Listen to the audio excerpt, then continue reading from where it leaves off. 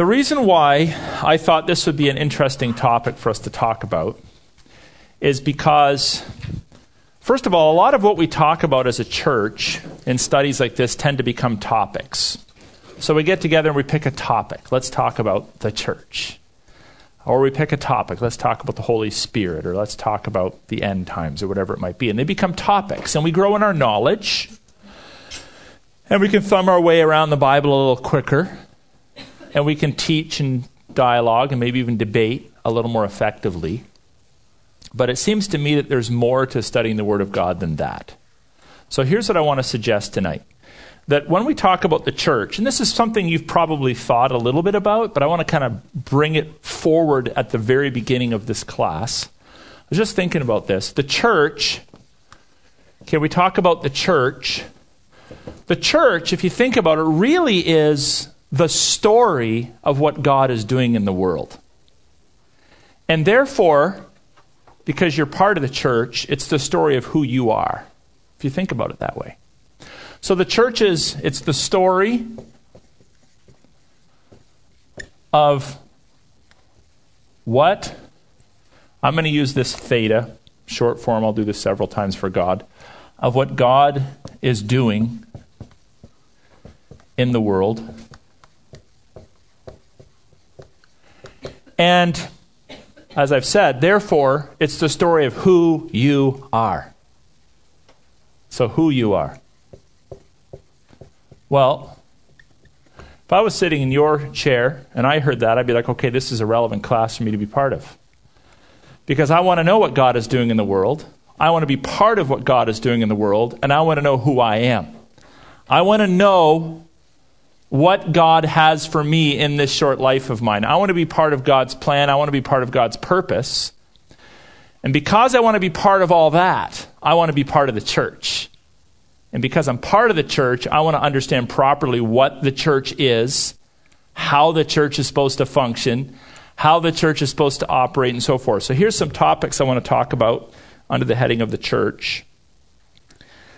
We're going to try to understand the biblical notion of a people of God throughout all time. So we'll do a little talk about the continuities and the discontinuities between Israel and the church. We're going to look at Jesus' calling of disciples, Jesus' understanding of the church. We'll examine some telling descriptions of the church in the New Testament. We'll try to understand how the universal church and the local church match up or don't match up. What is the mission of the church? That's kind of important. What's the structure of the church, and what's my place in the church? So those are kind of some things I'm going to talk about under the heading of the church. Yes, Dorothy? Wow, remember, I could never remember. Okay. Yeah. When you say the church, do you mean this, like a particular religion, or do you mean Christians? So we're going to talk about Christians, what we call the universal church. Okay. Historically, this was called the Catholic, small c, means universal church. And then the local assembly, or the local church. So this is an expression of the universal church. This is the local church. Some people think they're mutually exclusive. Some people think they're one and the same. We'll try to understand that a little bit better. Okay, so let's think about the Holy Spirit now. So again, we could talk at length, and we're going to spend some time doing this. We could talk about the Holy Spirit as a topic. Let's just make this an academic exercise, and we'll talk about the Holy Spirit. I'll parse some words for you. We'll do some word studies. We'll do some cross-references, and you'll go away with more knowledge. Well, that would be somewhat valuable. But I think there's a little more to the Holy Spirit than that. The Holy Spirit, really we could say, is the one that makes this thing possible. The Holy Spirit is the one that makes the church possible. And if you think of God's manifest presence in the church as a wedge, Father, Son, Holy Spirit, The Holy Spirit really is the sharp edge of the wedge. Like he's the one that we're encountering on a daily basis. He's the one, his job, to use rough language, is to do the encouraging and the rebuking and the convicting and the converting and the regenerating and all that kind of stuff. So he's like the sharp point of God's presence being manifested in our lives. So the Holy Spirit is the one that makes the church possible. That's kind of a cool thought. And as we live life together in the church, the Holy Spirit, we'll just say, I'll use the word manifest. If you'd rather use the word obvious, that's fine too. Whatever works for you to help you remember the concept. The Holy Spirit, it really is the manifest presence of God in our lives. Dorothy, as individual Christians, and collectively as the body of Christ. Okay? So this is important. So what is worship then? Worship, we could also study that as a topic, but I think we'd be shortchanging ourselves. So we're going to study the topic of worship in Scripture. But worship, we could say, is what we do in response.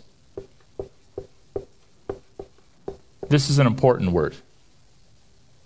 A very important word. It means after something has happened. It's in response to what God is doing. We don't worship to try to get God's attention.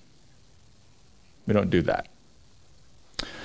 We worship, it's what we do in response to God, the Holy Spirit's work in our lives. And when I say our, I mean corporate our and individual our in our lives.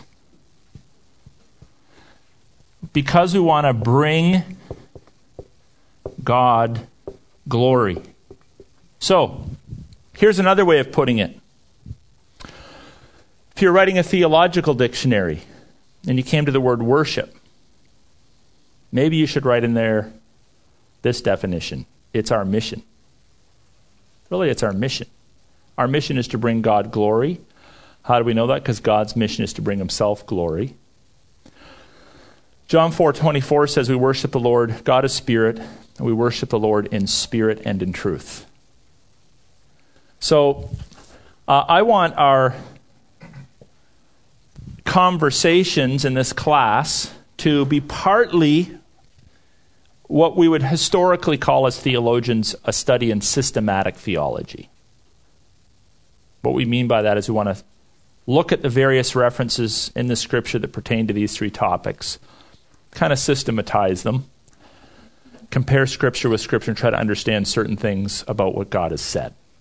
But I also want this to be a spiritual exercise in spiritual growth and formation. And that's why I'm framing it up this way. Very important. So here are just some observations I wrote down. I wrote 3 observations down that are in part motivators for me to teach this stuff. Number 1, our view of the church is more often shaped by sociology, human constructs, and denominationalism. What church did you grow up in? What church did you grow up in? What church did you grow up in? Our past is not our past if it continues to affect our present. And so many of us are affected positively or negatively by our past. So the positive, we want to keep that. But many of us have been shaped by a particular tradition or lack thereof about what a church is. I'll just use the word denominationalism, even if you come from a denomination that doesn't like the word denomination. Okay? And many of us do. Technically, we're not a denomination, but we'll just use rough language. So it's often shaped by sociology and denominationalism rather than Scripture. So my desire in life, and I think it's all of your desires, you wouldn't be here, even though it can be hard, is to try to let Scripture shape our view of the church instead of allowing sociology or denominational backgrounds to shape our view of the church. And don't kid yourself, you come to church with known conscious and unknown subconscious expectations of what the church is. You have a certain expectation about how a pastor should act, how people in the church should act, what a church building should look like, what churches should give themselves to, what churches should give their resources to, how a service or meeting or liturgy, whatever word your tradition borrows, what that looks like. Okay, we're hugely affected by all of that. And it can be positive and it can be negative. So I think we should always be in a state of reformation. The Reformation shouldn't have been something that just happened 500 years ago and came to a crashing halt. We're always in a state of reformation. We're always, hopefully positively and biblically, pardon my word, evolving to become closer and closer to what the Bible teaches about Scripture. And I hope no matter your age or background, you genuinely are open to the Holy Spirit continuing to teach you what God's Word says about the church and your place in it. Because chances are a few of us are wrong. Secondly, our view of the Holy Spirit, in my view and in my experience, this might have been different 500 years ago, but in my day, is probably more driven by a desire to experience Him or not experience Him because we're afraid of that in order to get a boost. Now that means that when we study the Holy Spirit, I just want you to think about your mindset. We often study the Holy Spirit because we're trying to figure out, what can He do for me? How can I encounter Him a little more so I get a boost? And I'm not really sure that's why God exists, to give me a boost. I think He probably exists for more lofty reasons than that. So, what I want to do is study Scripture with you so that we can allow the Holy Spirit to do everything He wants to do in our lives and in our church. So let Him do what He wants to do. Let's not say this is what we want Him to do. We have this preconceived notion, this is what the Holy Spirit should be doing. Well, how about we let the Holy Spirit tell us what He wants to do? And I think the Scriptures is ripe with examples and teachings that help us to understand what the Spirit really wants to do in our lives. But sometimes we gloss over them because we're just looking for what we want from the Holy Spirit. Okay, third observation. Our view of worship is more often driven by stylistic preferences or themes or culture than a vertical encounter with the living God, who is holy and who is righteous and who wants to be glorified through us, which in no way, shape, or form diminishes Him. He doesn't want to be glorified because He has a low self-esteem and needs you to help Him feel good about Himself. The fact that He calls us to glorify Him is, in fact, life's greatest gift to you. Your salvation is not life's greatest gift.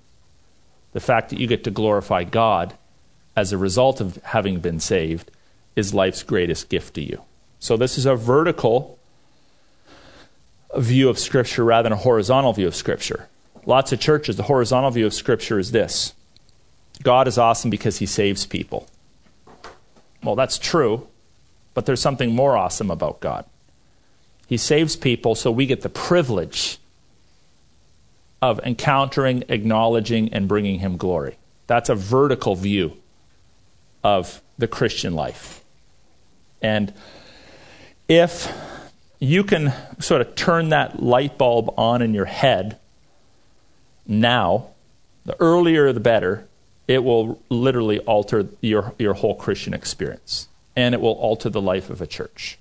Because there's a lot of churches out there doing a really good job preaching salvation, but actually it's just all about getting ourselves fixed up. And they don't then help people to understand, okay, now the reason why you're saved is because God's on a mission to bring glory to Himself, and He does that by making disciples to call people into relationship with Himself and to see things that unbelievers are not even thinking about. So that's really cool. I just find that really helpful. So then what I'm going to challenge us to do is let's grow as worshipers and not just we don't want you to come here to validate or to challenge your stylistic preferences. So this is not let's talk about worship so some of you can be like, yeah, I knew our style was right. Or others of you are like, I'm so ticked off at this guy. It's not what it's about, because styles change, but God doesn't. Okay? So, write this down. The Bible cures us of all these ills. Bad view of church, bad view of the Holy Spirit, bad view of worship, or a gentler personality might say an inadequate view of any of these three things. Okay? Anybody want to leave? Okay, you'll stay, Rich? Okay, I wrote this stuff mostly for you anyway. Okay.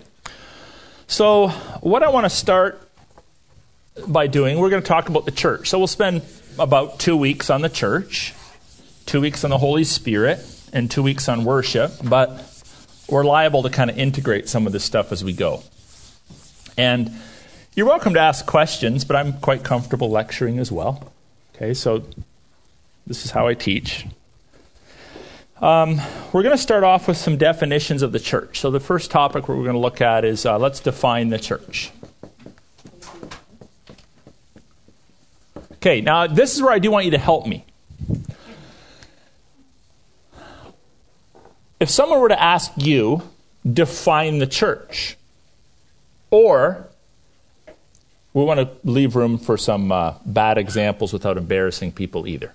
So if you're aware of definitions of the church, whether you agree with them or not, let's kind of throw some of them out for the rest of us to hear. So when you think of the church, defining the church, what have you heard about what the church is? Like synonyms or definitions? Bride of Christ. Bride of Christ. Called out ones. Called out ones. Body of Christ. Body of Christ. Some building somewhere. Some building somewhere. Sorry? Social club. A social club. Yeah. When people gather in His name, you can have church in your house. Okay, when people gather in His name, church in your house. I think I saw. Sorry? A hospital. Yeah, we've heard that one, yeah. Glenn, I think you had your hand up. Okay, the building on Spring Garden Road, the only church, right? The only true church, of course. Yeah. A sanctuary. Okay. Yeah, any others? Place of worship.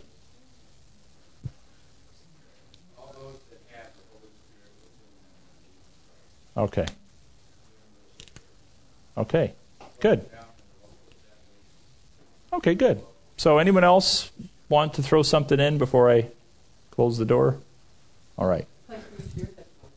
A place where you share your testimony. Okay, very good.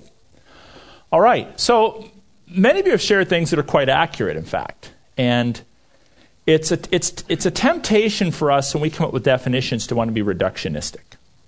We got to pack it all into a phrase or a sentence and just kind of write out the definition, and it's a definition for all time. And one of the classic definitions, which has been offered, is called out ones. So there's a word, looks like this. Okay. In Greek, it's a Greek word. And in English letters is EKKLASIA. And the reason why I show you this is because this word that's translated in the New Testament as church comes from two words. And this ek is the word out. And this comes from the verb kaleo, which means called.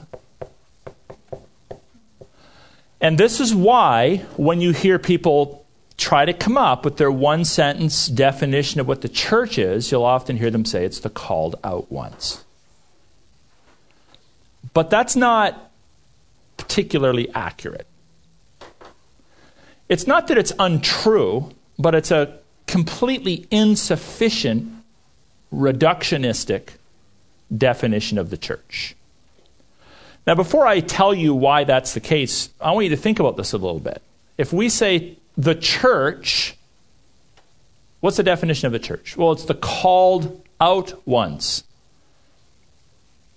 Why do you think, and maybe you've never thought about this before, why do you think that might be an inadequate definition of the church? Well, one of the main purposes of the church would be to be calling more in. Okay. So if you're already the called out, that pretty well eliminates the whole idea of calling people in. Okay, so that could be a conclusion. I hadn't really thought about that before, but that could very well be true. Why else? Otto? Okay. It has a ring of finality to it. Now, it should have a ring of finality to it when we think of our position or our status, but maybe not when it comes to our mission. Another way of thinking about this is it could be taken as a negative definition. It's like who we no longer are. We used to be in the world, but now we're not. And so it's a definition that doesn't really have any definition in it. It's just telling you who you aren't, so it could be taken that way. Anything else? Yeah? I don't know, I'm just having a hard time, picturing inviting someone to church who's never been to church, and we're the called out ones, and they're just like, well, I don't know if I'm called out, and I just feel singled out. Okay, yeah. Okay, good. Okay, another problem with defining it this way is it focuses on salvation. Now, I'm all into salvation. I'm a preacher of the gospel, okay? Kind of important. But it doesn't help us to understand mission. So remember I said earlier, there's the horizontal and the vertical. Now, in the horizontal, it's God saved you, Jesus saved you, you're a Christian, now you're part of the church, you're a called out one. But it doesn't help this guy to understand this. Positionally, it does. But actively, it doesn't.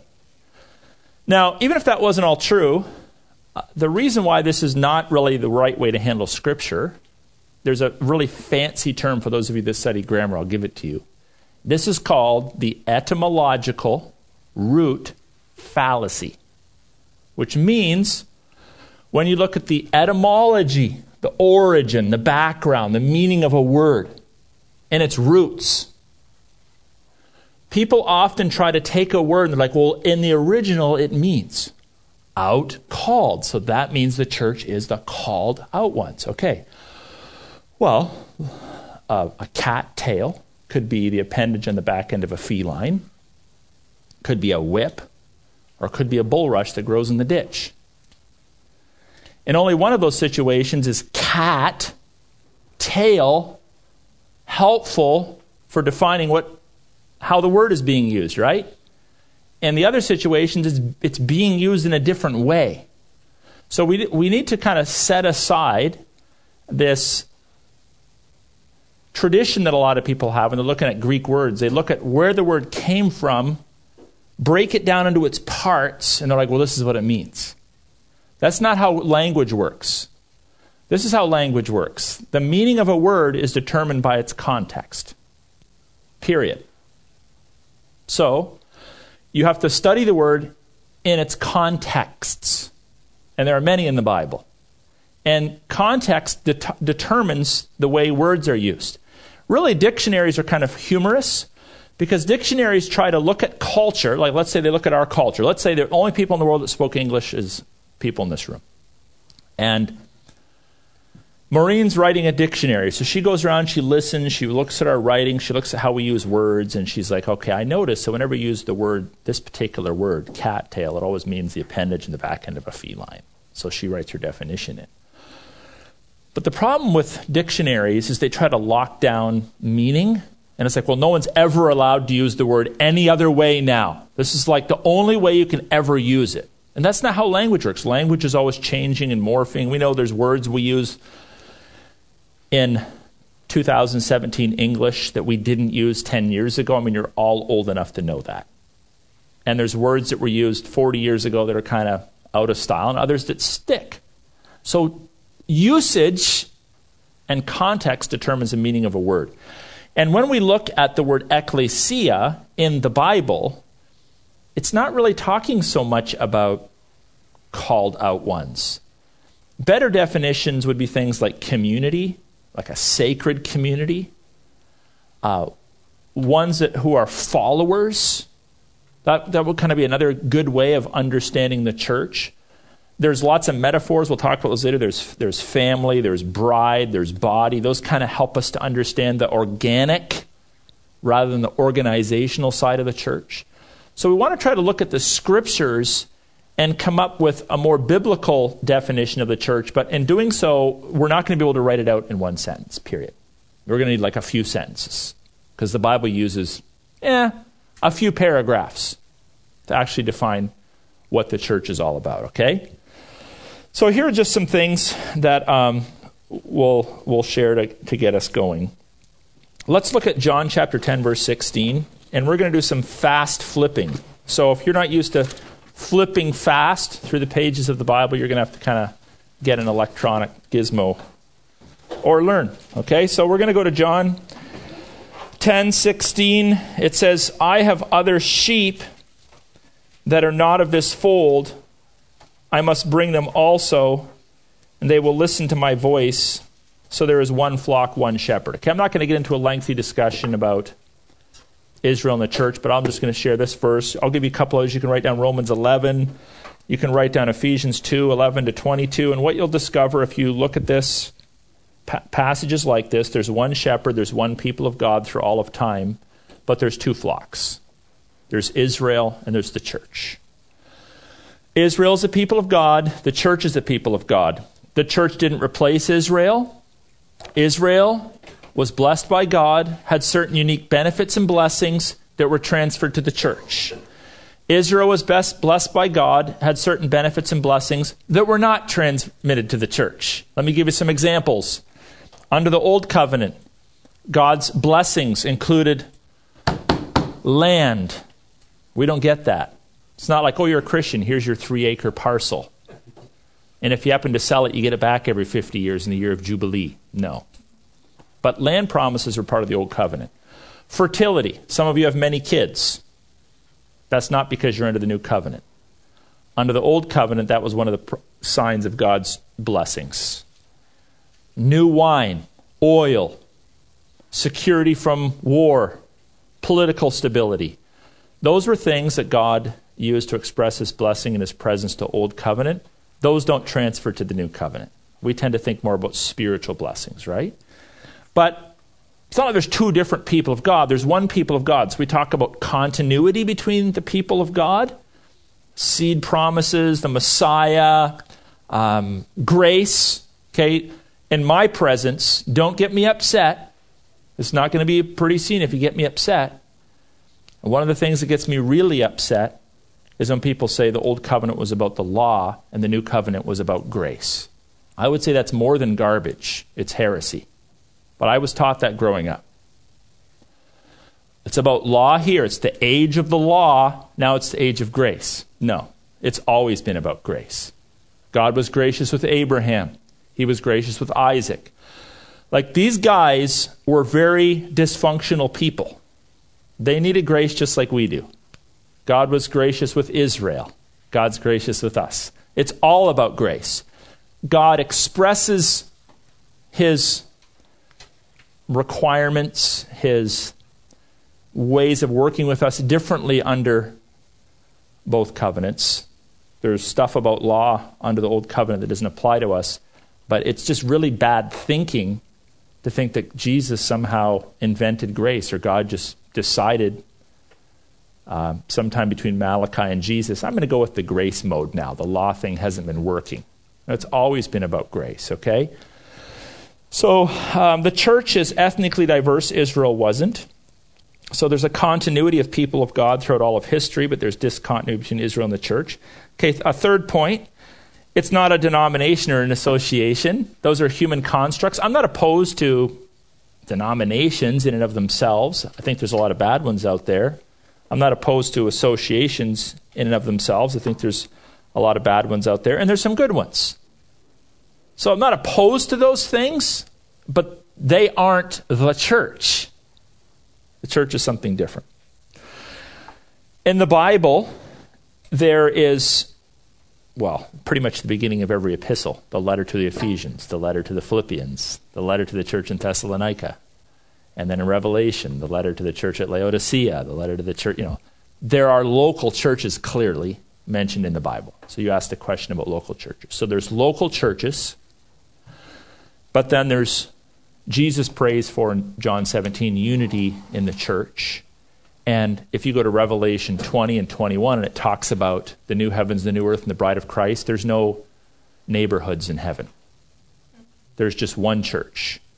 So when we say church, we can rightly be speaking of the universal church, or we can be speaking of the local church. So just in context, we need to determine, we need to make clear what we're talking about.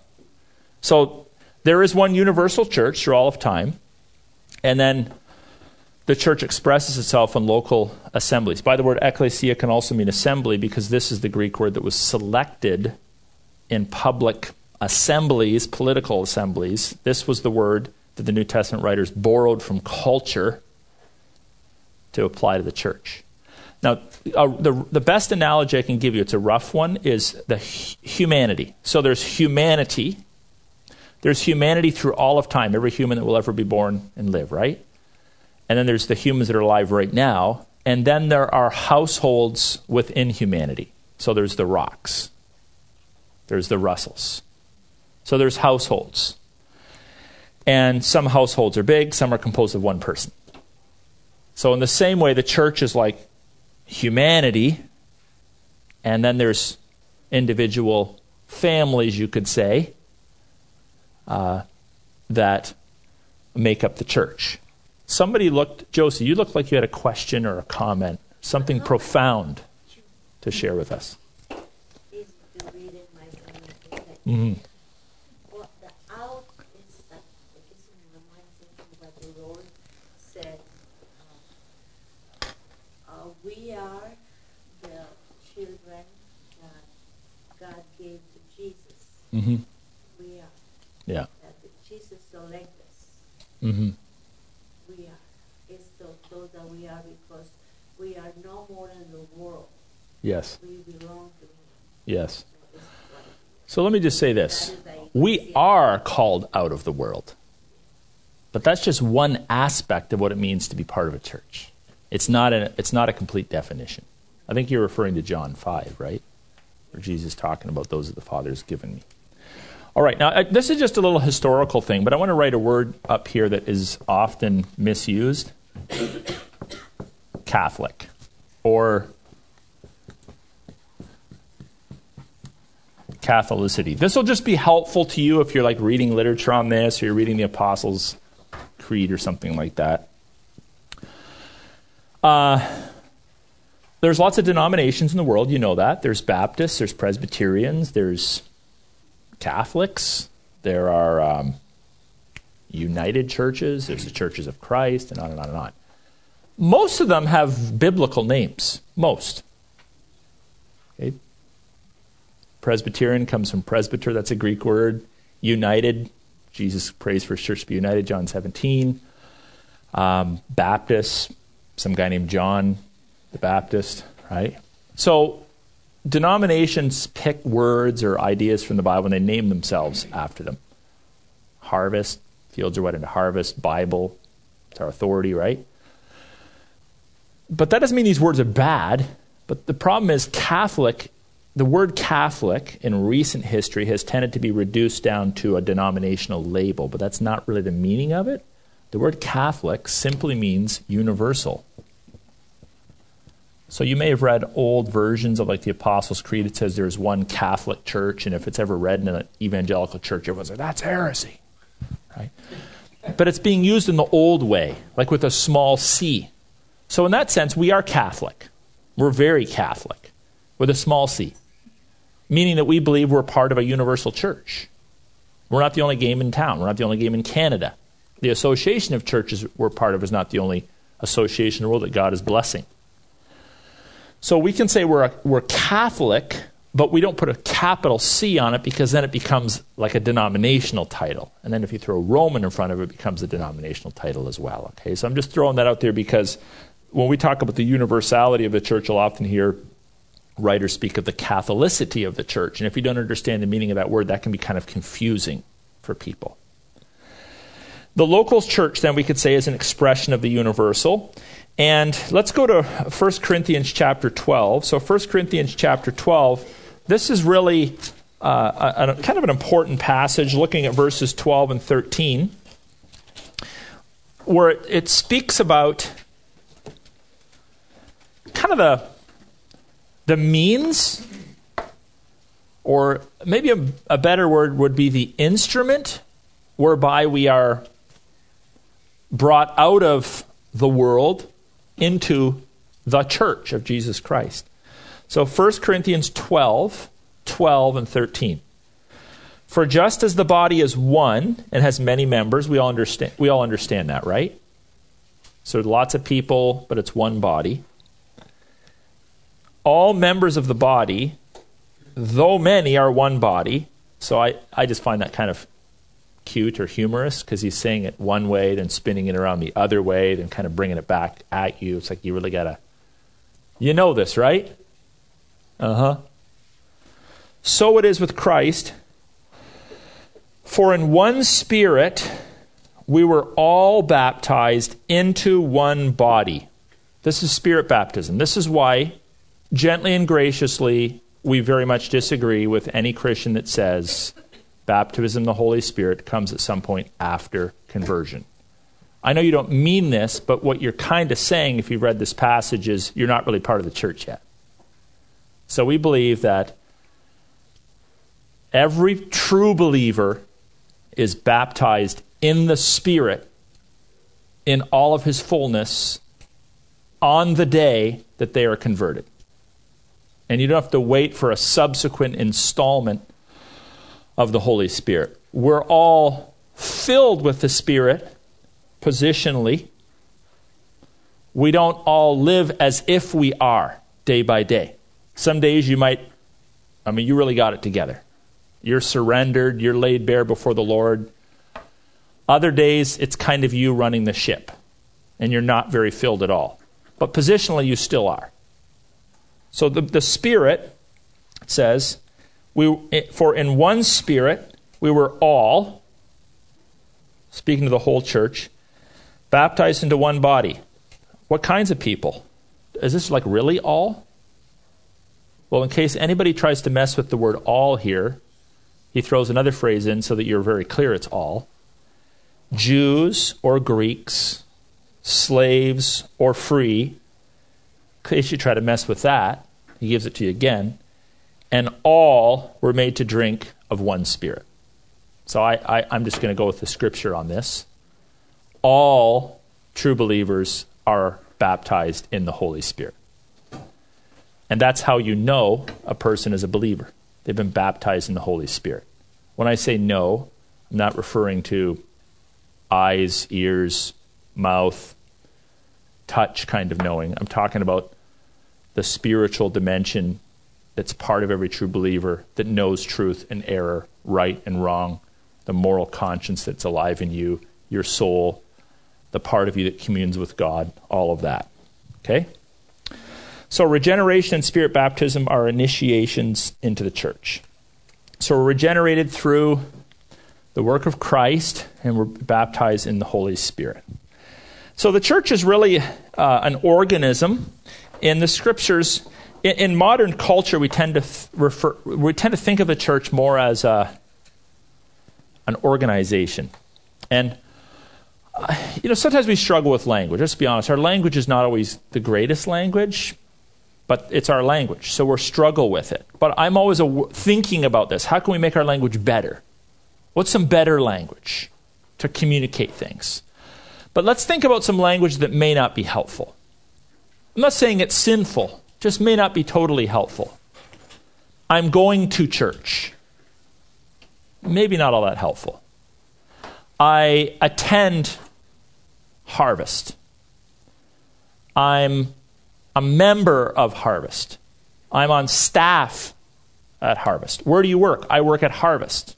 Do you see what I'm saying? We tend to use a lot of language that drives home the point that the church is an organization. It's like going to the mall.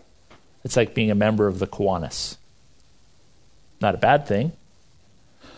But I think what it tends to do is it like diminishes our view of the church as a living, breathing organism.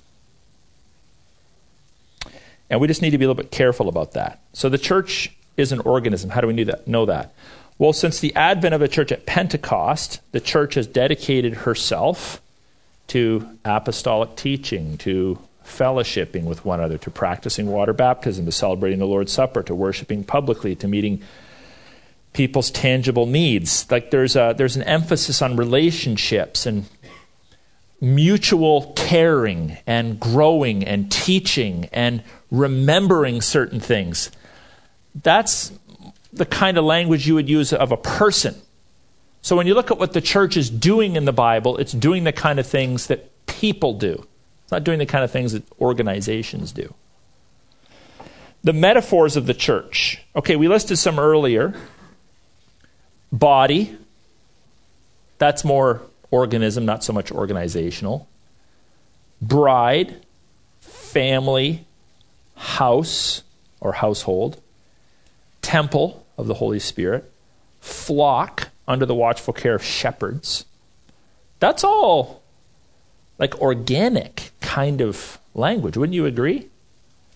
It's not like the charitable organization, the business, the location, the corporation. It's very organic language. Spiritual gifts. We could go back to 1 Corinthians 12 and just look at it. One body, many members.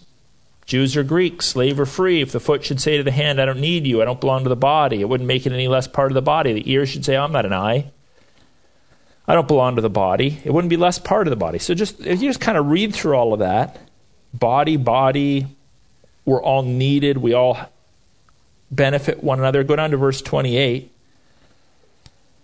God has appointed the church apostles, prophets, teachers, miracles, gifts of healing, helping, administration, various kinds of tongues. Not everybody has all of those things, is basically what 29 and 30 and 31 says.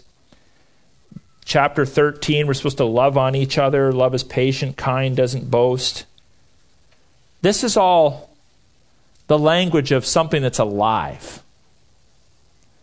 And so if you grew up with a background that helped you to understand that, well, you have a head start. But if you grew up just like attending services in a building where your parents were members, you might have to fight that notion. And here's where the proof's in the pudding. The proof that you understand this is generally found in how you handle conflict or when you're called out, when you're challenged.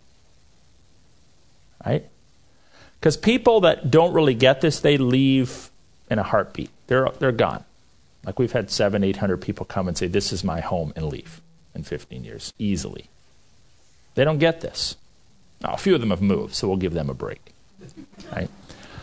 But a lot of people know, I'll let you be my pastor as long as you're being nice to me and saying what I want to hear. As soon as you step on my toes, I'm going to push back. You step on it again, I'm going to give you the middle finger. Some literally. And I'm out of here. Right? And then I'm going to go tell everybody things that aren't true about you. So, if you understand that the church is an organism, now, obviously there's good reasons to leave churches if churches are not teaching truth and you've done everything in your power to help and you just have no power over it. But if you leave just because, well, I didn't get my way, or I'm not getting along, or well, I wasn't really listening in the essentials class, I didn't realize that's what I was signing up for. Well, then it's kind of like, I went to, give me the name of a gym. Good Life? Is that still around? You can tell I work out at the gym all the time. Okay? And give me the name of another one. World Gym. What is it? World Gym. Okay, so World Gym, they don't have clean machines for me. I'm out of there. I'm going to Good Life. It's just like a membership. Why wouldn't you? You're paying the same amount. Why not go to the better gym? Why not? So when the honeymoon period wears off, some of you are still in the honeymoon period in this church, and people actually get to know you and they realize you have some warts. And you actually get to know me and realize I'm kind of a jerk at times. And someone else doesn't remember your name. Dorothy. You're out of here, right? People do that all the time. So that's where you can really tell. So I'm just going to the church down the street. Do you see the church as like a spiritual family and a body that you're part of and you're invested in, or is it just something that you attend? And by the way, pastors are like this too. Pastors are like this. They're just waiting for the next church to call with a few more people in the seats. Or, I don't know, better pay, better location. Pastors are like that, and they expect the people to be all like super spiritual. But they've got a call from the Lord. That's the catch-all term for I don't really want to tell you why I'm leaving. The Lord's called me elsewhere. Don't ask any questions. It's the Lord. Right? Just called me elsewhere. Okay. Some things to think about. So obviously this passage talks about membership, but it's like a non-technical sense of membership. We're part of the body of Christ, 1 Corinthians 12. We really don't speak much of membership in our church. We talk about being a ministry partner, being a partner ministry. The reason why we want people to make a formal declaration is purely on this very pragmatic basis. There's a lot of churches in our city. That wasn't the case in Ephesus in the first century. There's one. That wasn't the case in Corinth in the first century. There's one. So we're not looking back on 2,000 years of church history. Lots of fights, lots of division. Some of that division has been incredibly necessary. Some of it's been incredibly unnecessary. So there's good reasons to split and there's bad reasons. But we got a lot of different strands and brands of Christianity, some of which, based upon the way we would read Scripture, would say, well, they call themselves Christian, but they're really not our brothers and sisters in Christ because they've denied fundamental truths, like who Jesus is or how you get to heaven or whatever it might be that's kind of important for us, one of like the big ones, right? There's a lot of different churches, so we have to have some means or some mechanism to determine who's who in the zoo. And so we have some wise processes that we ask people to humbly submit to so they can kind of be informed as to what we're about, some classes and an interview and all that kind of stuff, so we can kind of make sure that people that are coming in and investing in the life of our church are well informed and understand the expectations. Right? And that makes sense on so many different levels. We have had people come and say, well, I just want to attend. I don't want to be a member. I don't believe in membership. Okay, then what do you believe in? Oh, I just want to be part of it. Okay, well, can we ask you some questions? Oh, yeah, you can ask me questions. Okay, well, the mechanism whereby we ask people questions is our essentials class. You get to hear from us, we hear from you. So really, you're wanting the same thing, but you're just wanting it on an individual basis and not in a classroom. So that's all we're saying. We want you to kind of go through our agreed upon processes so you can hear what we're about and you can tell us what you're about. You may have been baptized elsewhere. Unless you have a Polaroid, how do we know? You may have professed faith elsewhere. Unless you have a recording, how do we know? We want to kind of have a conversation with you. So it's a mechanism or a means whereby we kind of vet people or process people, and they can vet and process us. Makes a lot of sense. So we're not talking really about two different things. Just some people really don't want to be questioned and don't really want to hear.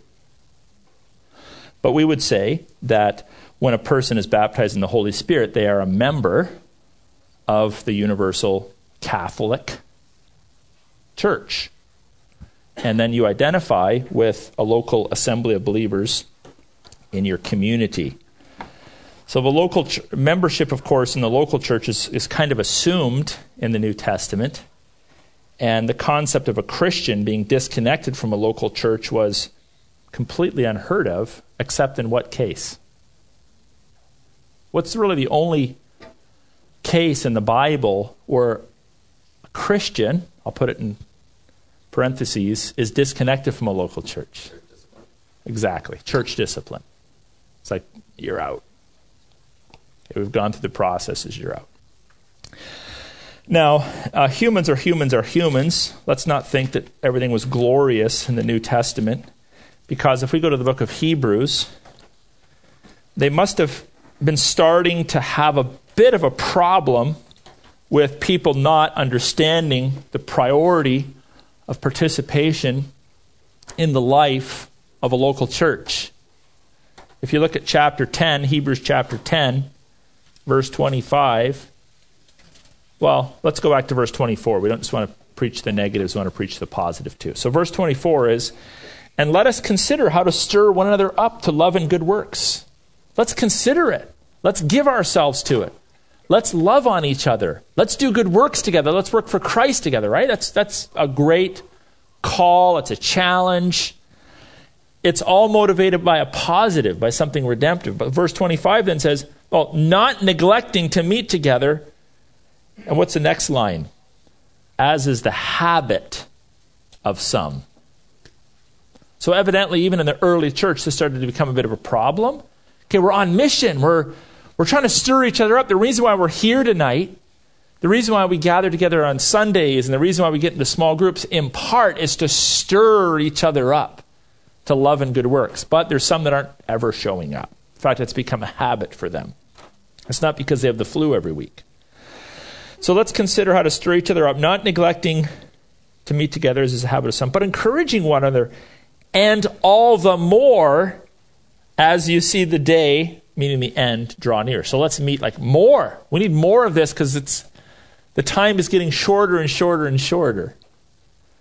But you guys all live in the same culture I do, and we know that unfortunately there's many distractions and there's a lot of boredom, and some people have been entertained their whole lives. They expect church to be the same. I mean, you could shoot off firecrackers in the church and they'd still be bored. I mean, you could do a reverse offering every week and they'd still be bored. So we have some that are like that, and in my humanness, I get mad. In my godliness, I get sad. Because they're totally ripping themselves off of so much. So much. They're not being stirred up for love and good deeds. Like, I love the church. I love being part of the church. I remember as a small boy, the Lord saved me young. 5 or 6 years later, my parents went through a breakup and everything else. And my family did not want to go to the church. But by God's grace, He just gave me a heart. I just kept going. I'd walk to church by myself. I just loved it. I love learning and growing, and it's a totally different church than this one.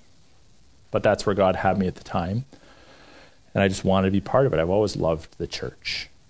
I don't love every aspect of the way churches function or our church functions. There's imperfections in the church. But the church, this thing, well, I erased it. That idea of the church, I love that. It's Christ's bride. So the church as an organization. So we're focusing on the organism side. So we've talked over here. This is the organism, right? So this is what we've talked about. This is like the body we're talking about, and its actions in the world. Whenever people gather together, though, there's a need for organization. So let's talk a little bit about structure or organization in the church. There was structure in Israel. There was structure. Moses gave structure to the way the people were governed. Government, the Bible speaks positively of the concept of government. Not necessarily all governors, but the concept of government. That's important for order. The church has order to it as well. So we need to talk a little bit about the structure of the church. And let me just introduce you to a few different ways of thinking that Christians have thought about the church. Some would say the church was founded on one person, and his name was Simon Peter. Peter made a confession. He identified Jesus correctly. So Jesus said, upon this rock I'll build my church. So some have suggested the rock is Peter himself. Others believe it's the confession. So we believe it's the confession. That's what's solid about that episode. It's the confession that Peter made that is the foundation of the church. Jesus Christ is the Son of God. And nevertheless, there are some that would state that Jesus is going to build his church on that. Problem is there's nothing else in the rest of Scripture that indicates that or supports that or adds to that or fleshes that out or illustrates that or on and on and on. But when we go to Acts 2, which is a record of the church's birthday, so you can go to Acts 2, the church was birthed, you could say, after the resurrection of Christ. So in Acts 2, they're meeting together. Pentecost, from the word 50. 50 days after the resurrection, they're celebrating the Jewish festival of Pentecost. And they're all together, and the Holy Spirit shows up in force. And lots of awesome things happen, fire descending and people speaking in languages they've never learned, all that kind of stuff. That's when the church was birthed. And there's a whole description of people that have come from different parts of Asia that became part of the church. And Peter stands up and addresses the church. And there's just the fulfillment of Joel chapter 2. And then in verse 42, they start meeting together. And as I mentioned earlier, they devote themselves to the apostles' teaching, fellowship, breaking of bread, prayer, and so forth. And they kept doing it. So that's like the birthday chapter of the church, is Acts chapter 2. In this chapter, it's clear the church was not founded on a man. It's founded on the presence of God, converting people and drawing them to himself through the gospel. So while the church is primarily an organism, there's organizational aspects that characterize each church. So as we start to read through the book of Acts, you always want to be careful with Acts. This is a key. Some of you already know this. You've heard it maybe 100 times. For some of you, you've never even thought about this before. But this is really crucial. You should write this in the title page of Acts in your Bible. Acts is a history book. It's recording accurately what's taking place in the early church, in the early days of the early church. By definition, what is history? It's a description of what happened. It's not a prescription for what should happen. You guys hear that? So Acts is describing, not prescribing. Unless there's something in Acts where someone with apostolic authority under Christ is saying something that's prescriptive. Or later in the New Testament, something that we see in Acts is being fleshed out through apostolic teaching, telling us that it's prescriptive. So it's very helpful to understand this. Because a lot of people, they go through, oh, this is what happened, this is how it should happen. Really? I don't think so. So we need to be careful with that. Nevertheless, in Acts, if we go to Acts chapter 8, we see the church. Okay, look at the first part. So Saul approved of his execution. So this is when Saul's still not a nice guy. And there arose in that day a great persecution against the church in Jerusalem, and all who were scattered throughout the regions of Judea and Samaria, except the apostles. This is not like the primary purpose of this verse, but I'm just bringing you to this verse because we see that the Great Commission that Jesus gave in Matthew 28 to go to these regions has actually come about. It's happening. The church is expanding beyond Jerusalem into Judea and into Samaria. So it's expanding. Now, Go back to Acts chapter 6, verse 1, and verse 1 to 7. So in those days, the disciples were increasing in number. A complaint was being brought by the Hellenists. What's a Hellenist?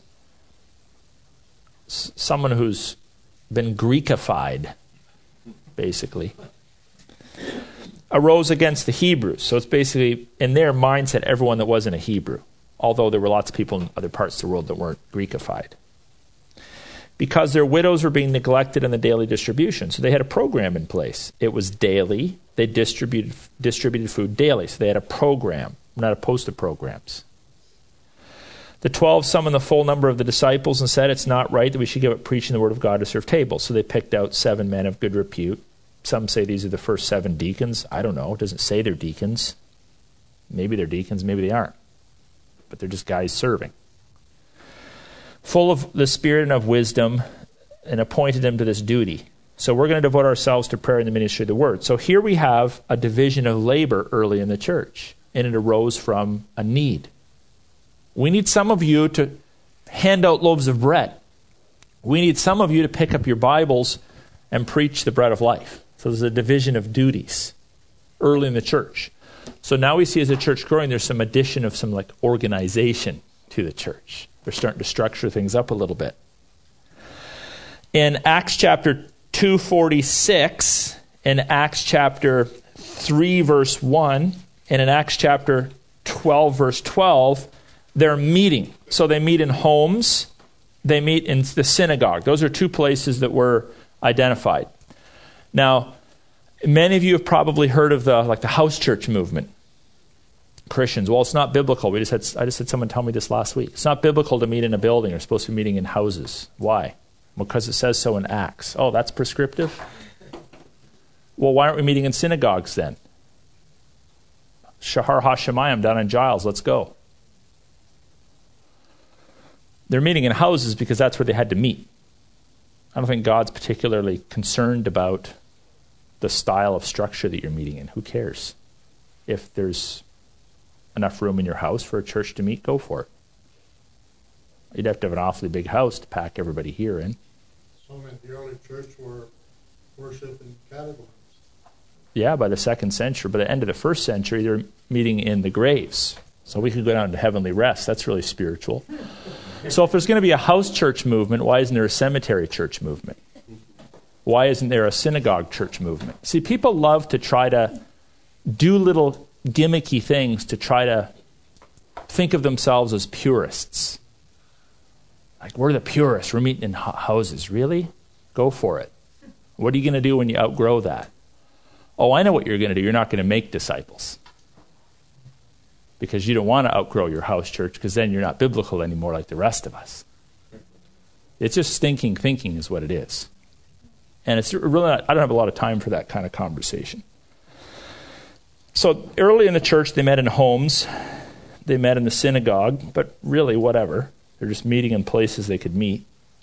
And the church develops 2 offices. We're not talking about 10 by 10 rooms with fluorescent lights, a desk, and a laptop. We're talking about roles. And these 2 offices are identified as the leadership and service positions. So leaders, they're called, they didn't just use one word. They called them elders. There's a Greek word attached to that. They called them overseers. And because the elders and overseers, I want you to hear this very clearly, because the elders and overseers function in a shepherding capacity, and the word pastor means shepherd, there's at least one instance in Acts where they're called pastors. But really the purer term for the office is elder overseer. The pastor is more like a function of that office. But we use those words interchangeably. I'll give you some references. You can look them up. Acts 20:17, Acts 13:1, Philippians 1:1. The key one is 1 Timothy 3:1-8. 1 Timothy 5, first part of the chapter, 2 John 1. And then deacons, which it's not like a great word because do you remember that word ekklesia I wrote up here earlier? So deacons, all they did was they took like the Greek word diakonos. They didn't even translate it for us. They just like transliterated it. So the transliteration is when you have a word like this, and more or less you just transfer the letters into another language, more or less. So you get kind of a similar letters, but you don't actually know what the meaning of the word is. Whereas if you were to take the word diakonos, that's the male, or diakoni, that's the female, and translate it, it means servant. So there's deacons, and at least one instance of a deaconess in Romans 16:1. Phoebe is called a diakoni. In Greek, you change the ending. That's feminine. And the os is the male. So there's at least one instance. In 1 Timothy chapter 3, verses 8 to 12, there's a list of qualifications for deacons as well. So the two distinguishing characteristics, you might say, what's the difference? Well, there's quite a significant difference. So if you look at the descriptions in the New Testament of these two offices, they both have to know the Scripture. The household has to be in order. They have to be mature in faith, all that kind of stuff. But an elder is required to exercise hospitality. That's one. Now, we need to put aside our old school idea of hospitality. Usually when we use the word hospitality, we think, come on over for tea and a muffin. That's not hospitality.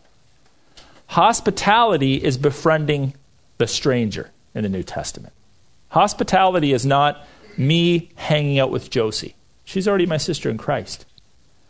Hospitality is somebody comes in off the street, they're a stranger. To be hospitable is to befriend the stranger. So one of the qualifications of an elder, and it kind of makes sense because he's representing the church, is to be able to connect with and demonstrate love to a stranger. So if you're like a super introvert, you don't qualify as an elder. You don't want to hang out with, you're scared of strangers, then you're not an elder. Like, do everybody a favor and go teach in a seminary. Don't pastor a church. That's the one qualification. And the second qualification is he must be apt to teach. You're like, you already said that. No, I didn't say that. I said both the deacon and the elder need to know Scripture. But the elder must be apt to teach it. Now, we're not saying he needs to be able to preach a 40-minute Western-style English monologue like I would do on a Sunday morning. That's just a means of communicating information. There's other ways to teach. It could be a small group or one-on-one or whatever. But we require this. Mark has to be able to teach. He's one of our elders. Glenn has to be able to teach. He's one of our elders. So if they don't teach, they're not sitting on our elders' council. Might be a really nice guy. He's not sitting on our elders' council. He has to be able to teach. You ask him a question, he has to be able to give you an answer. So this is important. And the third qualification is he must be a qualified male. Oh, is this being recorded? Yes. So in 1 Timothy, it says that I do not permit a woman to teach or have authority over a man. And the reason for that is given, we don't have to guess, for Adam was formed first, then Eve. Doesn't say because Eve screwed up first. Doesn't say because women aren't smart. Doesn't say because men are better. It's creation order. It actually is tied to something before the fall. It's creation order. So we believe in female preachers and female teachers, but they can't teach men. So we believe there's women in our church that are gifted as preachers and teachers, but they can't preach and teach to men. And the office of elder, which requires teaching or public teaching of the word, well, how do you have a female elder in a church who's not permitted according to Scripture based on creation order to preach and teach the word, doing it, and still hold the office? Right? Now, you should probably know this because you're going to read about it on everybody's blogs.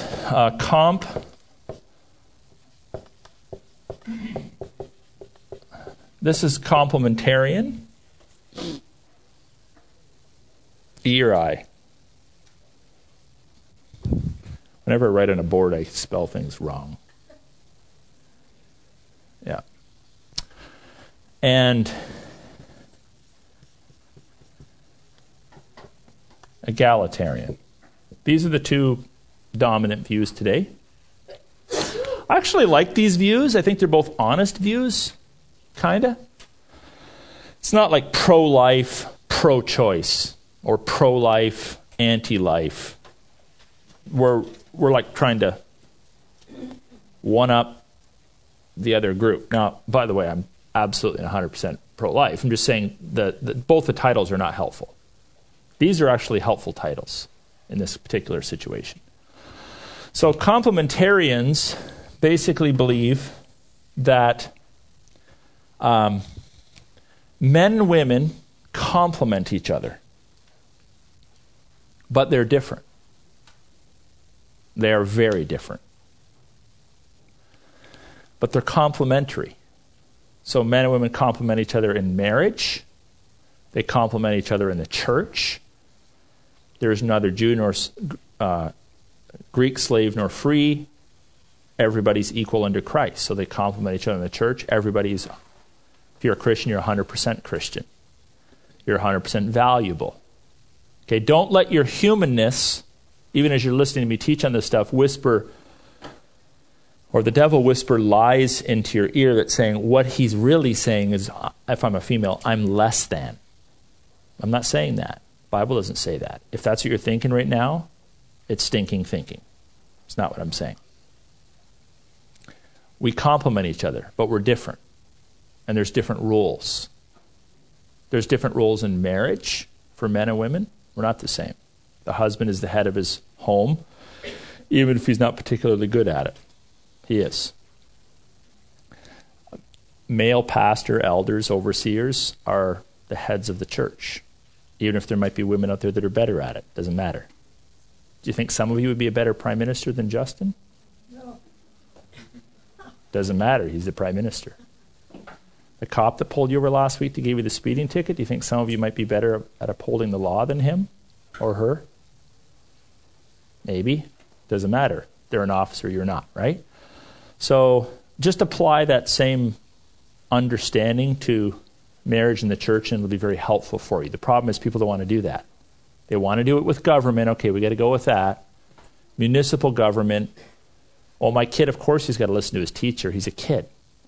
But we're not going to go that route in the church. And I would just say the reason why there's resistance to that is because God was right in what he said in Genesis chapter 3 about the conflict that arises between men and women as a result of sin. So, ladies in the church, graciously, let me just say this to you. Every time you buck your husband's authority, if you're married, every time you buck the authority of males in the church, you are actually just living out what God said you would do in Genesis chapter 3. And guys, every time you go passive, I don't want to lead. I'll just let her, she's got a stronger personality. She's more gifted than me. I'll just sit in the back or I'll sit on my hands. I'll let her, I don't want to pick a fight. Every time you do that, you're just living out Genesis chapter 3. Every time you get abusive, you get rough and tough with your wife because you think, well, if I'm a tough guy, she's going to follow me. Every time you do that, you're just living out Genesis chapter 3. So on one hand, you can't help it, but on the other hand, Jesus is there to help you, and you need to be obedient to his word. The first thing you need to do is believe it. When you believe it, you begin to value it, and when you value it, you start to live it. And when you live it, it's actually pretty cool. So that's complementarianism. You can kind of tell that I'm in favor of that. Egalitarianism comes from the word equal, and basically means no, we're equal in every single way, including functionally. There's absolutely no difference whatsoever. Nobody's in charge. It's kind of like a democracy. In marriage, it's a democracy of two, and in the church, it's a democracy of how many people show up on a Sunday. Right? So those are the two views. Our church is complementarian. not because it's an easy position. This is the easy position. It would be easier for me to be a Canadian pastor and be egalitarian. Far easier. We're complementarian as a church and as a movement. And we don't apologize for that because we believe God has said it. So we're not going to apologize for God. Far be it from us to apologize for God. Because we're convinced about that. Okay? So in our church, this means that males lead in the home and males provide elder oversight in the church. We have female leaders in all other areas of the church.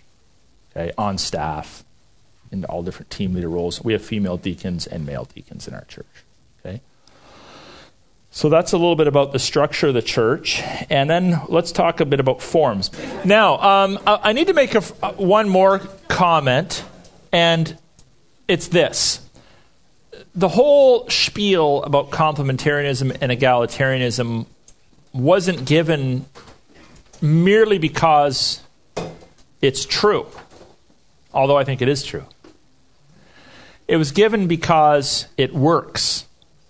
But more importantly, it reflects God himself in two ways. Would you say that God the Father is fully God? Yes. Fully? Yes. Okay. Would you say that God the Son is fully God? Yes. Would you say that God the Holy Spirit is fully God? Yes. Okay, so they're all God. They all possess all of the attributes of God. We're on the same page? Anybody want to debate that? Yes. Josie's like, yes, no. Okay. Do they do the same thing? No. Does Jesus not surrender himself to the will of the Father? Does the Spirit not get sent by the Son? Okay, so right there, you have equality of being and you have inequality of function. Period. So why would we have a problem with that in the church? We're equal under Christ, but there's inequality in function. In a marriage, we're equal under Christ, but we're not equal in function. Now, I emphasize that because I want to talk to you about ways that churches are governed. And these are just three catch-all phrases. You can throw some other names in here too. But the three forms that churches are generally governed are historically called Episcopal, Presbyterian, and Congregational. Now, don't think of any of these as denominational titles. So if you might think of a Presbyterian church, that's not what we're talking about. These are just definitions for how churches are governed. So Episcopal churches are churches that are governed by bishops or overseers or priests or deacons that can be in or outside of your church. So it could be, so an example of this, the most obvious example of this is the Roman Catholic Church. So no matter what Roman Catholic church you're in, no matter what country, at the end of the day, there is one super boss. It's the Pope. So he could walk down to some church in rural Mozambique, and he is the boss. Right? So it's an episcopal form of government. This is just a historical word used for it. It's actually from the word elder. But anyway, churches that tend to be function this way tend to be in formal denominations. So I just want to help you with this too. Technically speaking, a denomination is not a gathering of churches. Technically speaking, a denomination is a gathering of churches, and the central office or overseers generally own the churches or have direct authority over the churches or appoint or ordain, whatever it might be, the leaders of those churches. So it's like you could be part of a denomination of 100 or 5 million, and there's like somebody's at the top outside of your local church that's, in a sense, controls you, positively or negatively. So there's the Roman Catholic Church is the most notable example. What would be another kind of notable example of this? Exactly, the Anglican Church. So there's like what do they call him? The Archbishop of Canterbury, I think. So he's like the head guy, right? And some Methodist churches historically were organized this way. Then there's Presbyterian or elder-led churches. So presbyter, word for elder. A Presbyterian governed church is a church where the elders govern or rule or lead. Now, those can be 2-3 different sub-groups. In some churches, elders lead maybe by example, by suggestions, by being a good role model. In other churches, they rule from A to Z everything. In other churches, they kind of govern, they kind of organize. But the point is we'll just capture those all together. The church is overseen by an internal body of people called elders or overseers in the church, or pastors, whatever you want to call it. And a congregationally led church is where there's no hierarchy. There could be people with different roles, but everybody in theory and in practice who's a member of that church has an equal say. So the best way of defining that politically would be to say that's a democracy. Congregational churches vote on stuff. Or, even if they don't vote, everyone sort of thinks they have like an equal say. So, congregationally governed churches can include Baptist churches, but Baptist churches can also be Presbyterian in nature. Brethren churches can be congregational or Presbyterian in nature. Congregationalist churches are congregationalist in nature. Presbyterian churches are Presbyterian in nature. United churches are Presbyterian in nature. Most Reformed churches are Presbyterian in nature. Harvest Bible chapels are Presbyterian in nature. So we believe that the elders rule the church. So we don't vote on things. The elders actually lead. They make decisions on behalf of the body. And there's a lot of practical reasons for that. Some of them, if you're a real practical thinker, some of them might be you can make decisions a lot quicker with a small body of people than floating everything out into the church. Another question is, well, what in truly congregational churches, everybody should actually weigh in on every single thing. Well, where do you draw the line? Like, do you call a meeting for whether we're going to buy leaded gas or unleaded gas? Do you call a meeting whether we're going to get our, lawnmower from John Deere or Kubota? Like, where do you draw the line? But in truly congregational churches, they tend to be smaller because everybody has a say in everything. So the guy that's been saved for a day and a half has equal say to the guy that's read the Bible 50 times, preached 100 times, has been a Christian for 30 years, right?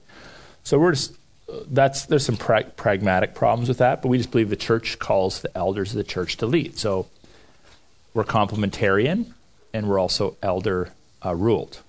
Not ruled in a negative sense. In other words, rule sounds really negative, but sometimes when you say elder-led, people think, oh, you guys make the suggestions. No, we actually make the decisions. So ruled is probably a better word. Like, I still don't like the word. Well, it's actually in the New Testament. Let the elders who rule well be worthy of double honor. So we're just using biblical language on that one. Okay? So the ordinances of the church. So by the way, the reason why this is important is if you have a body of believers, it's the same thing we talked about in marriage and the Trinity. We're all equal in being. We're all equal in being. But let's say these are elders. We're not equal in function.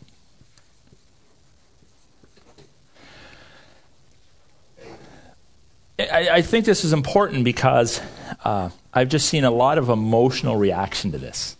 I'm like, why are you having an emotional reaction to it? If you want to have a theological reaction to it, I would respect that. Okay, I want to take you to some verses, I don't understand them, or I don't think your teaching's correct. Okay, let's have that conversation.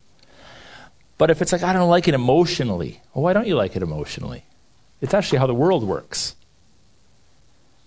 But not everything in the world works well. It's how God works. That's kind of convincing.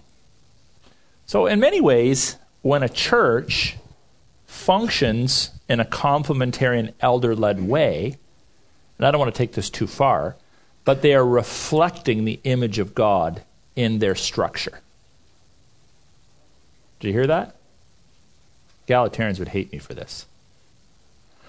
But I would say, in a marriage, when the husband is actually lovingly leading, not just making suggestions, but leading his marriage, he is reflecting the image of God in that relationship. When elders lead the church, they're reflecting the image of God in the church. Because God is not equal in being and equal in function. The Holy Spirit submits, same word used of males and females in Ephesians 6, submits to the direction of the Son, and Jesus submits to the will of the Father. What's our key passage for that? Philippians 2. The humbling of Christ, right? Submitted himself. So we're just doing the same idea. It doesn't prove the point so much as it illustrates the importance of it. So if this is a course on who we are, and not just a course on what's true, I'm emphasizing this stuff because this affects who we are. It affects how we interact. It affects how we make decisions. It affects how we treat each other. So when elders lovingly lead the church and people that are members of that church graciously submit to the leadership of the elders, they actually are reflecting the very thing that Father and Son and Holy Spirit are reflecting. Husband and wife are reflecting. I just think that's all a beautiful thing. But the world would have us think that it's discriminatory because we have a very flatline view of human rights. We have a terrible view of equality. Okay, we don't even define that word. We have a poor view of decision making. We have a crapped out view of authority, on and on and on. And all those false notions feed in to the emotional frenzy that people often put forward whenever you talk about husbands leading their wives or elders leading churches or whatever it might be. And it's an emotional thing. It's not governed by Scripture. Now, again, there are some people out there that are good theologians and they've studied the Bible and they believe otherwise. Okay, I respect that. But most people are having an emotional reaction to it. Well, that doesn't work that way in my marriage. Okay, well, I know it might not work that way in your marriage. That's because there's sin in your marriage. It's not because God was wrong. Or the Bible doesn't say that. Or it's because there's sin in the husband or the wife or both. Right? That's the purpose of it. So we're just trying to reclaim some of the things that we think are important because they benefit us. So we're going to talk about ordinances next. Ordinances are essentially spiritual patterns. I'm trying to come up with some a little more generic language. They're practices ordained or given by God that endure. Some churches identify several. So in Roman Catholicism, they talk about ordinances. These are sometimes called sacraments. I'll just say this. I'm not opposed to the word sacrament, but I'm uncomfortable with it. The reason why I'm uncomfortable with sacrament is because historically a sacrament meant a means of grace. What does that mean? So think of a needle. And inside of that needle is grace. And this guy needs grace. So I stick the needle in his arm and I give him an injection of grace. Sacramentalism historically had that idea. You do certain things, they are means of grace. So I take the communion biscuit, I get a jolt of grace. I take the communion, I get a jolt of grace. Doesn't matter what I'm thinking, how much I'm understanding, what my heart condition is. Literally, it dispenses grace. So the Catholic Church is heavily sacramental. Marriage is a sacrament. Ordination is a sacrament. Foot washing is a sacrament. Extreme unction, so ministering to the sick, especially at the point of death, that's a sacrament.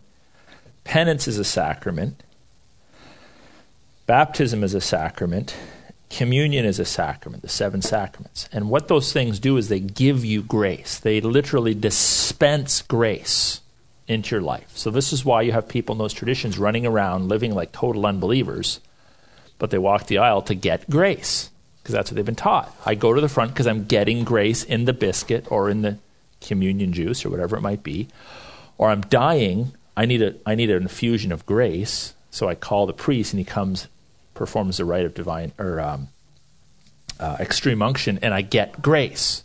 So it's all about getting grace through these means.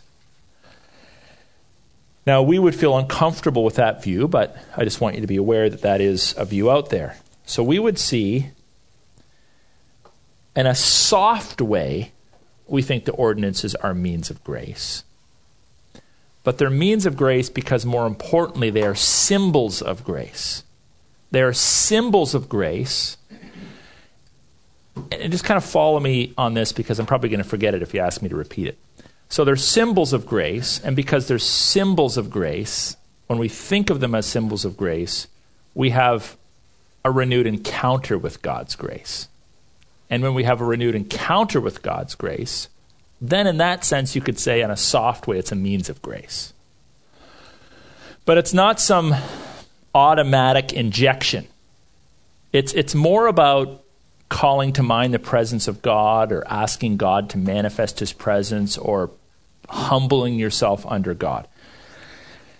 The Catholic Church would say infant baptism is a means of grace. So it makes total sense. If baptism is a means of grace, then you need to get baptized as young as possible, even when you're not conscious of it. So it makes sense within the system to baptize babies. It makes a lot of sense because it's a means of grace. And why would you not want to get the injection as soon as possible? It's like you're born, there's some epidemic plague going around, you go get your shot. Why would you not do that? Infant baptism in other traditions becomes more of a sign. And so moving away from that view, infant baptism is like a sign and a seal. So the emphasis is upon the sign and the seal. It's kind of like the equivalent of circumcision. It's a sign and seal of the old covenant. So in a lot of Reformed churches, you're baptized young. You're like, that's Catholic. No, it's not Catholic. They wouldn't say it's a means of grace. It's a sign and seal of covenantal grace. And then baptism, in other views, in other churches, baptism, this is one of the sacraments or ordinances, is an impartation of grace upon faith. So the Carbs aren't here, but they were raised in Church of Christ. Anybody here come from Church of Christ? Okay, so Church of Christ, they wouldn't say baptism is a means of grace, but it kind of saves you. Sort of, kind of, right? So the idea is that baptism imparts God's grace to you. You've exercised faith, but baptism imparts God's grace to you. And then the fourth view is that and this would be our view, that it must be believers' baptism. So we're not focused so much on the age, but you need to be old enough to believe. So we call it believers' baptism. We're not so sloppy as to call it adult baptism, because you might not be an adult, but you're a believer. So we call it believers' baptism, and it's a symbol of salvation, but it also is more than a symbol. It's a symbol of salvation, and it is the means by which a believer identifies with the union they have with Jesus Christ. So I fear that sometimes evangelicals are a little bit too simplistic. Oh, it's just a symbol. Well, it is a symbol, but what's it symbolizing? It's just about remembering something. Well, you can just say it and remember it.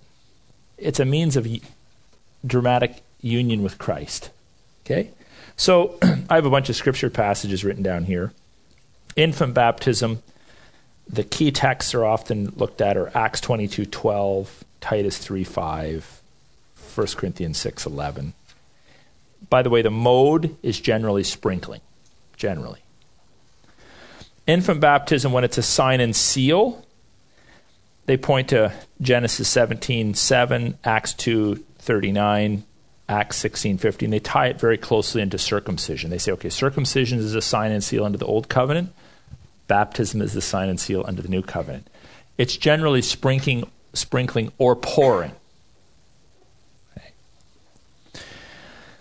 Baptism as impartation of grace upon faith, Acts 2:41, repent and believe, kind of for the remission of sins.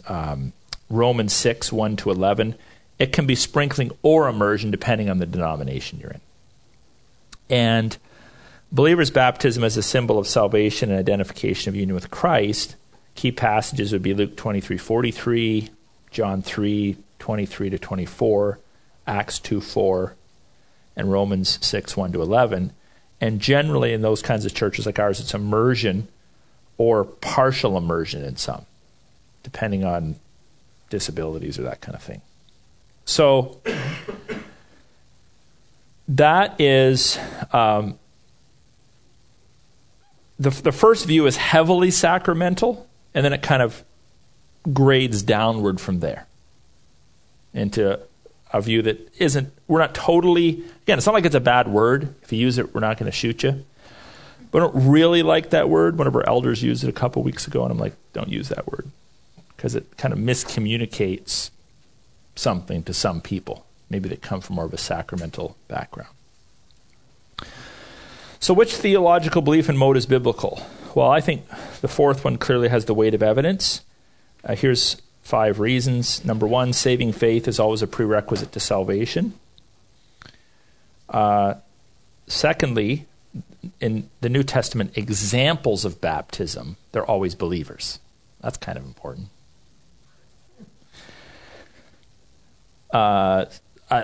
Someone once said you're as likely to find infant baptism as the Bible as you are to find a unicorn, right? But then someone told me a while ago there actually were unicorns. I don't know, maybe there were. They went extinct. I don't know. Third, immersion best pictures the resurrection. Kind of pictures it nicely. The word baptizo, now here's where we got to be careful about, remember our etymological root fallacy? Got to be careful. Don't want to just use this as our evidence, but it means to sink or to dip. So a boat sinks in the ocean, they use the word baptizo. And the fifth, the reason why the circumcision thing doesn't transfer very well is because under the Old Testament law, only males were circumcised, but females were also part of the covenant. So it's not really all that transferable when men and women are both baptized under the new covenant. Okay? Do you have any comments or questions about that? The nature of baptism. We are more concerned about the meaning than the mode. Mode's important. It's not as important to us as the meaning. So we have had situations where someone comes to us from another church and maybe they didn't get the full dunking. But it was believers' baptism. They were thinking the same thing and professing the same thing as we would be professing in a full immersion. We would acknowledge that as a legitimate baptism. We're not going to penalize them for lack of water, right? Some churches feel uncomfortable with that. They will rebaptize you. I don't even feel comfortable rebaptizing someone. It kind of freaks me out because I don't think rebaptism of a believer. I think to rebaptize a believer to get the mode right violates the meaning. So we just have to be a little bit careful about that. But there's good people that very, very strongly disagree. By the way, it is interesting. Who mentioned the catacombs earlier? Jack. So 2nd century, the Christian church was meeting in the catacombs. You know what those are? Like hollowed out areas. They'd put the bodies and whatnot. And you can Google this. Baptismal art in the catacombs. And it's pretty interesting that in the 2nd century, now this is like 100 years removed from Christ, but it's still closer to Christ than we are. Baptismal pictures often pictured a partial immersion. So the person would go down into the river, up to here, and then they have a big jug of water poured over them from there down. So it could be that's what they were doing in the New Testament era. and it would explain the use of the word immersion. It would explain the use of the language they went down into the river. And it would explain the symbolism and all that. Now, that doesn't mean that that's what was happening, but I think what it maybe suggests is we need to exercise a wee bit of humility in assuming that the picture, the mental picture we have in our heads of this being the only mode is what Jesus did. We don't have a Polaroid, we don't have a digital picture of it.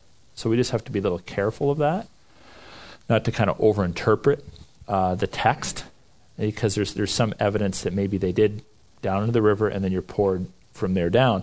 And some would suggest there's a dual meaning there. There's the people say, but that doesn't portray the death, burial, and resurrection of Jesus. Well, what about Jesus' baptism then? Jesus wasn't portraying his own death, burial, and resurrection in his baptism. So again, you don't want to overinterpret the symbolism. I know of at least one case where someone was baptized and they held onto the tank and their hand didn't get wet. So the elders convened and had to rebaptize them. And I would just say you're elevating mode over purpose there. So we have to be careful about that. Okay? At the same time, someone might say, then mode doesn't matter at all. I don't need to be baptized. Well, then you're disobeying the directives of Scripture. So I say this carefully because you might hear it wrong, but let me just say it and I'll qualify it. There's no such thing in the New Testament as an unbaptized believer, except for the thief on the cross. Unless they took him down quick, got him baptized, put him back up. It probably didn't happen. Jesus said, you're going to be in heaven with me. Today I'll see you in paradise. So he got to heaven without being baptized. But could we not all agree maybe that's the exception to the rule? Someone gets saved in their deathbed, you don't have to run in with a bucket of water. But the whole notion of, well, I don't know if I'm ready to be baptized. I don't know if I'm going to make the choice yet. I'm afraid of water. I don't want to get up front. I've been saved for so long that it's kind of pointless now. Okay, the excuses are a mile and a half long. Let me just tell you this. If you've trusted in Christ, you need to be baptized, period. You don't have to pray about it. God's already told you, right? People are like, I'm going to pray about it. No, don't pray about it. Please don't pray about it, because that prayer could actually be an act of blasphemy. Because you're like, do you really want me to? I've already said yes. Don't pray about it. People say, I use this on people have used this on people quite often.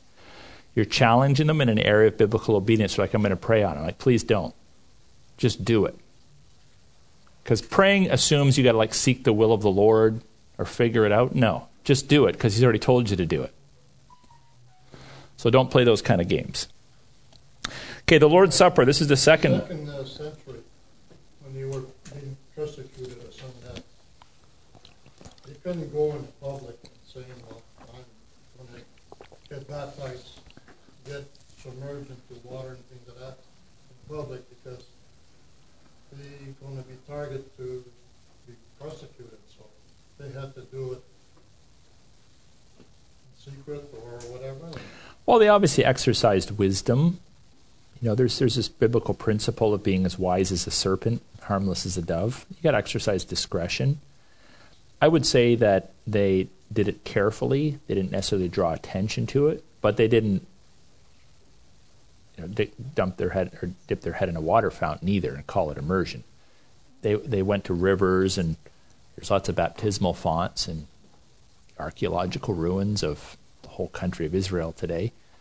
And they would be baptized maybe out of sight of those that were most likely to persecute them. But they were baptized by immersion. If you go to Qumran, some of you have been to Qumran, there's baptismal fonts there. Those are not Christian baptismal fonts, they're for Essenes and stuff, but there's baptismal fonts there. Christians didn't invent baptism, by the way. It was already being practiced as a religious rite well before that. And there's some different purposes attached to it. But they were fully baptized. And in a quasi-public setting, one might say. Right? We baptized in the history of our church, we baptized several times at Sandpoint Beach, in my pool at my last house, another person's pool, at Rondo Park, at Wheatley, a lot of different places, borrowed other churches. We're not hung up on the location. Now we have a building in our own tank. We can do it here, but yeah. Where is Qumran? Sorry? Where is Qumran? Qumran? Well, if this is the Mediterranean, and this is Tel Aviv, and this is Israel, Qumran is here. This is the Dead Sea, the Jordan River, and the Sea of Galilee. So right here at the top of the Dead Sea, you've heard of the Dead Sea, right?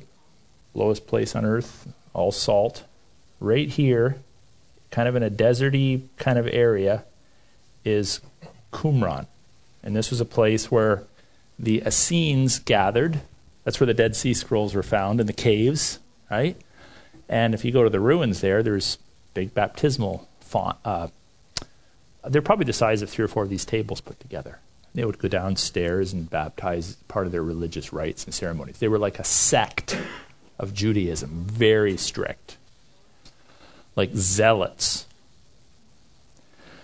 And then other places down there, there's Masada, where you probably heard all the story of Masada, where they were slaughtered and all that kind of stuff for their faith because they wouldn't bow to the Romans and that. So those are like different, very fundamentalist groups that believe very strongly in their faith. Yeah. Okay, let me just quickly hit the Lord's Supper. So the Lord's Supper, sometimes it's called the breaking of bread. That's fine. Sometimes it's called the common meal. That's fine. Sometimes it's called the Eucharist. That's fine. That comes from the word Eucharisto, which just means to give thanks for. Sometimes it's called communion. That's fine, from the word koinonia, fellowship, or fellowshipping together. And it's closely linked to what Old Covenant feast? The Passover. So Jesus is actually celebrating the Passover, and he reinterprets it into what we call the Lord's Supper, right? Which is the Lord passing over. So that's Luke 22. The purposes of the Lord's Supper, Luke 22 and 1 Corinthians 11, fundamentally are to do what? They are to remember. Now, when the Bible talks about remembering, it's more than just, bringing my memory to life. It's much deeper than that. It's like a spiritual awakening or reawakening or reminder of something titanically important. We tend to just think of remembering as a mental thing, but it's more than that. Like, I'm communing with Christ. I'm thinking about him on the cross. I'm thinking about what he was accomplishing for me. It's not just some rite that we go through. And what's the second purpose for communion in 1 Corinthians 11? Whenever we take it, we give thanks. Okay, we give thanks, but we something his death until he returns. We remember. Proclaim. So we're proclaiming it. Who are we proclaiming it to? Presumably one another, to the Lord, and maybe even to unbelievers that are present. So there's it's not just me and Jesus hanging out enjoying a communion moment. I'm also proclaiming my faith to you and to others and all that kind of thing. It's really, really important to understand. So we see it as a memorial of Christ, as an identification with a new covenant, which implies it's for believers only. In fact, we're warned to only give it to believers. As a proclamation of his death, as a proclamation of his second coming, and as fellowship with Christ. The Catholic Church says that the elements actually become the body and blood of Christ. This is called transubstantiation. They literally become it. It's the most literal interpretation of the text, but I would say also absurd. And the Lutheran view is called consubstantiation, and that means that when the person takes the body and blood, that the presence of Christ dwells in, around, under, on top of the elements.